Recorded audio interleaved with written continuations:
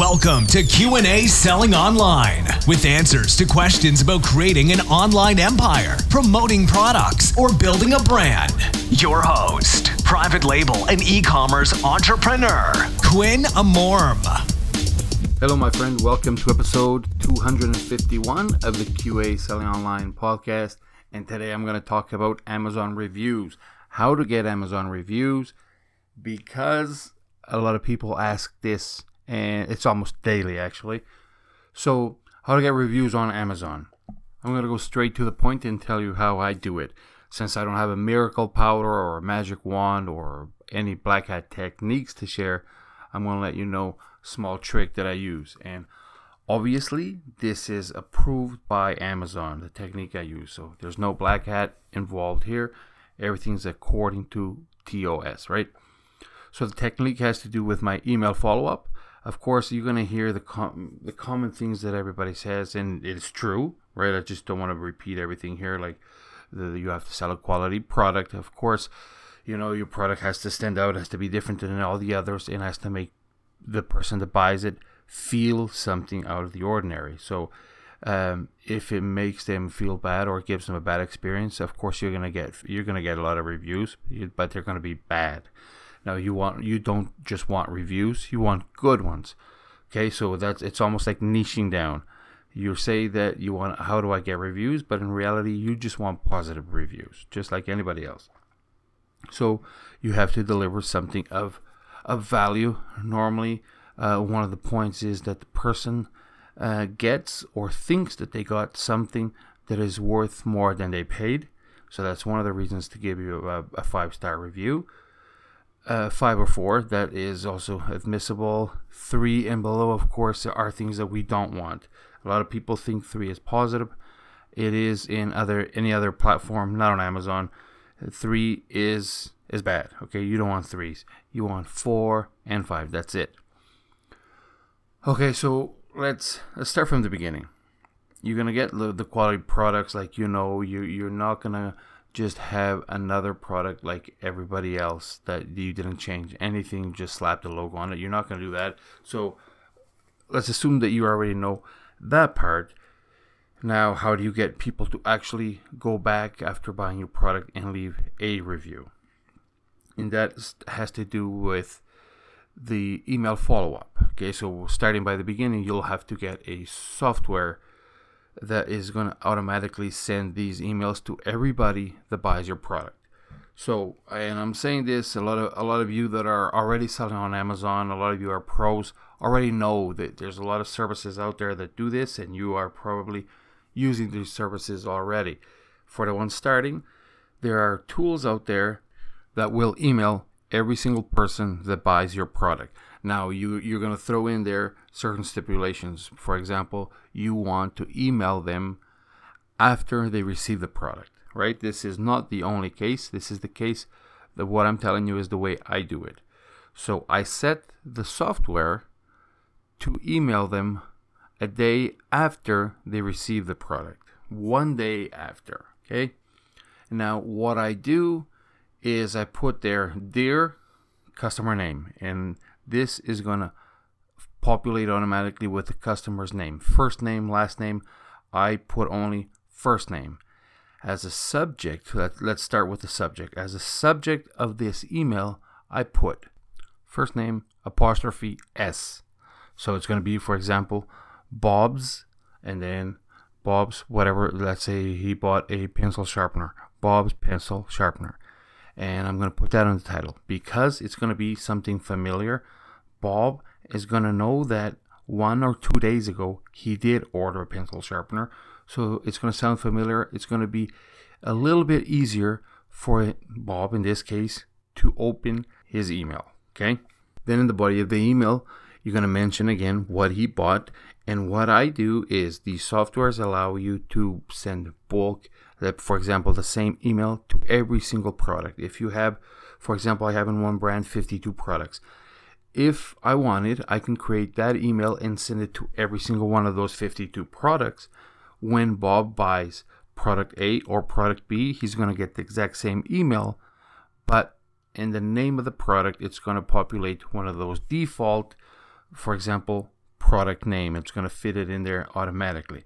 And I don't like that because, for one, doing the SEO on the title means that the title is not going to make perfect 100% perfect sense, right?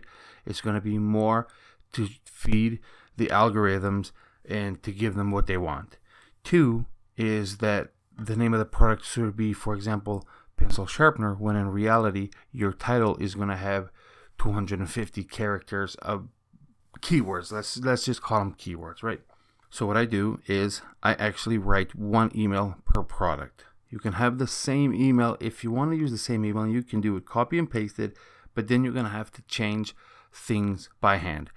And it's not going to be hard depending on how many products you have. Now, if you have thousands and thousands of products, it's going to be easier. It's not going to be easy, but by then, if you have thousands and thousands of products, you're going to have VAs working for you, and you're going to get the VAs to do that for you. Then let's jump into the email. Do not write Dear Bob. Okay? This is not 1970. We do not write Dear Bob or Dear Alice or Dear whatever. We do not write that. We know our Asian friends still do that when we're dealing with people on Alibaba, for example. Our vendors call me dear. They call you dear. They call everybody dear. That's just a term of respect, and that's a different culture and different meaning because that's not even their main language. Okay. Now we do not do that. We don't. And another thing we don't do is hello person's name. It's going to sound very impersonal. So people want to hear from people that they know. People want to hear from people that they love. People want to hear from people that are going to give them something.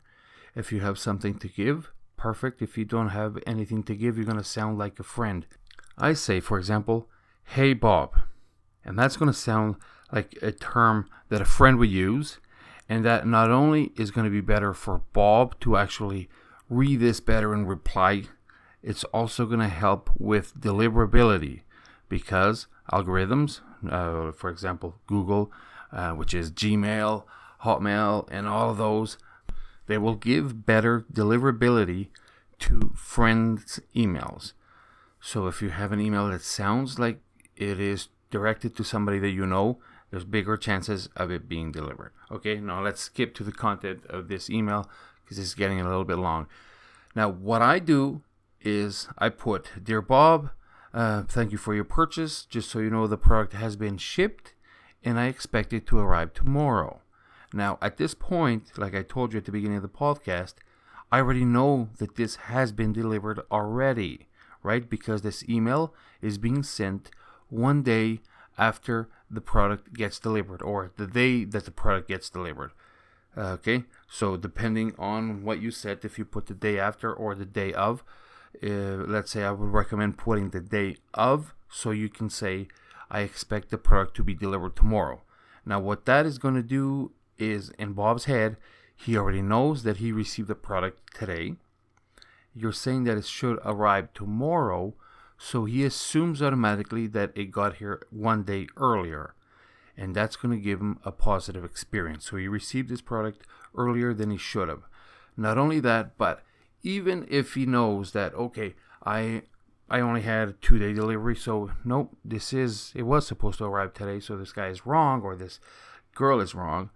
But people feel the need to let you know, so they're going to reply to that. And now here you're going to prepare because you're going to get a lot more replies. So you're going to have to reply to their replies, right? And you have 24 hours to do so. Or if you are like me and my VAs, we do it every 6 hours, okay? So if I have the app and there's an email that comes in, I'm going to read that email and I'm going to reply to it myself as it comes in that same second. If I don't, because I have other stuff to do and I'm not always refreshing the app, one of the VAs is going to catch it because every 6 hours they're going to log into that and they're going to answer every single email. Now, another thing that I put in this email is a question, because by asking something, you are looking for engagement, and that's what you want. Engagement means you want them to reply to you. So you're going to ask them if everything was okay. You're going to ask them if, for example, one of the things I use is this address correct? You put, for example, I know your product is being shipped to, and you put city name. And by putting city name again is one of those values that will be automatically input by Amazon. So they're going to enter, for example, Chicago. And this order is being shipped to Chicago. Is that still your correct address? And this, people are very, very tempted to reply to this, okay? Because it is reassuring you that the address is correct. And now they are a little bit worried. What address did you actually ship to? Because you only asked the city. And if they have moved within the last year or so, people are going to reply to you. If they haven't moved, they're still going to more than likely confirm with you, yes, I'm still on the same address and everything is okay. Plus, anyway, I already received it. So you're going to get a ton more emails than you do if you're not doing these kind of things. And I want you to do is measure what your deliverability is now or your reply rate. Deliverability, you can measure as well, but what I want you to measure here is the reply rate. How many emails you send per day, how many emails you are getting back per day. And then you're going to let me know if it increased or not. And if it did, you are welcome. If it didn't, keep using the email system or the email follow-up that you were using up until now. But I believe this is going to be, for most people, a better system.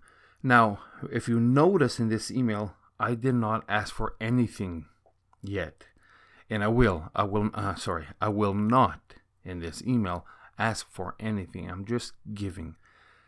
The ones that are not willing to reply to this email are not willing to go the extra mile to give you feedback or to give you a review, right? The ones that are going to reply, there's going to be two types of people that are going to reply. The ones that are happy that you didn't ask for anything in return, the fact that you're giving them great customer service and they want to answer your question, those, they already went out of their way to reply to you, okay? And those, now when they reply to you, now you're going to ask for something, right? You're going to reply and you're going to say, thank you very much for getting back to me. I really appreciate that. I hope you love the product as much as I do. Now you're throwing it out there that you love the product. This is already great, and I hope you love it as much as I do. The person's going to have that in their mind, and you're going to ask for a review. So if you could help me out, and if you have 30 seconds to spare, please leave me a review, and here is the link to the review of that product, and that's it. Not only that, but you're going to have somewhat a sense of this person is willing to give you a positive review or not, because I told you there was two types of people that reply these emails. The second are the ones that are super pissed. Something went wrong. The product was not what they expected. The product was broken during delivery, or the box was damaged. These people are going to reply to you, and they're going to let you know that there was something wrong. Now, when this happens, you are going to reply to this email, but you're not going to ask for a review yet, okay? First, you're going to fix their problem, whatever their problem was. If the box was damaged, if the product didn't show up, you're going to figure out the solution for that, and that depends on you, what you want to do. If you're going to send a new product, or if you're going to refund. Basically, I'm going to give you my opinion is to always send a new one. Refund is my last option, because as you know, if you are selling silicone spatulas, they're going to cost you 30 cents each, and you're selling them for $19.99, and this is just a random number that I threw out there. So if you're giving them the refund, you're giving them $19.99. If you're giving them a free product, all you're giving them is the 30 cents that the product cost you, the pick and pack fee, all of that. Basically, your fees, you're still going to have to pay for that. So instead of $19.99, it's going to cost you $4 or $5. Okay, that's it. That's why I always send a new product instead of a refund. And now you have open communication to this person. Now, we are tempted often to think that the person that is giving us a bad review, or that email us saying that they received a bad product, we see them as bad people sometimes. But in reality, is they are more than likely a normal, happy, nice person that are just unhappy because they received a defective product, or because life happens to you just like it happens to them and they were not having a great day. So at the end of it, you may actually turn this client into a fan, because you fix their problem. Now they are happy. You have open communication to them. You're going to message them and ask them, are you happy with this solution? When they tell you yes, now these are even more likely to give you a review. They're going to mention what happened. I had this experience, blah, blah, blah. This happened. They came and they saved the day. Here's your 5-star review or 4-star. That's beautiful. Okay, so that's what you're going to do. You're going to make everybody happy. You're going to give them the good product. You're going to have this excellent email follow-up, and then you're not going to ask anything. You're not going to ask for anything in this first email. You're going to wait till they reply to you, because, like I said, the person that does not reply to your email, they're not willing to reply to the email. They're not willing to go out of their way to give you a review anyway. So only ask for a review to those that already went out of their way to message you back. That is it. I'm going to end it for today. And I really want you to wake up super grateful for your wonderful life. I want you to stay happy throughout the day, and remember to always profit.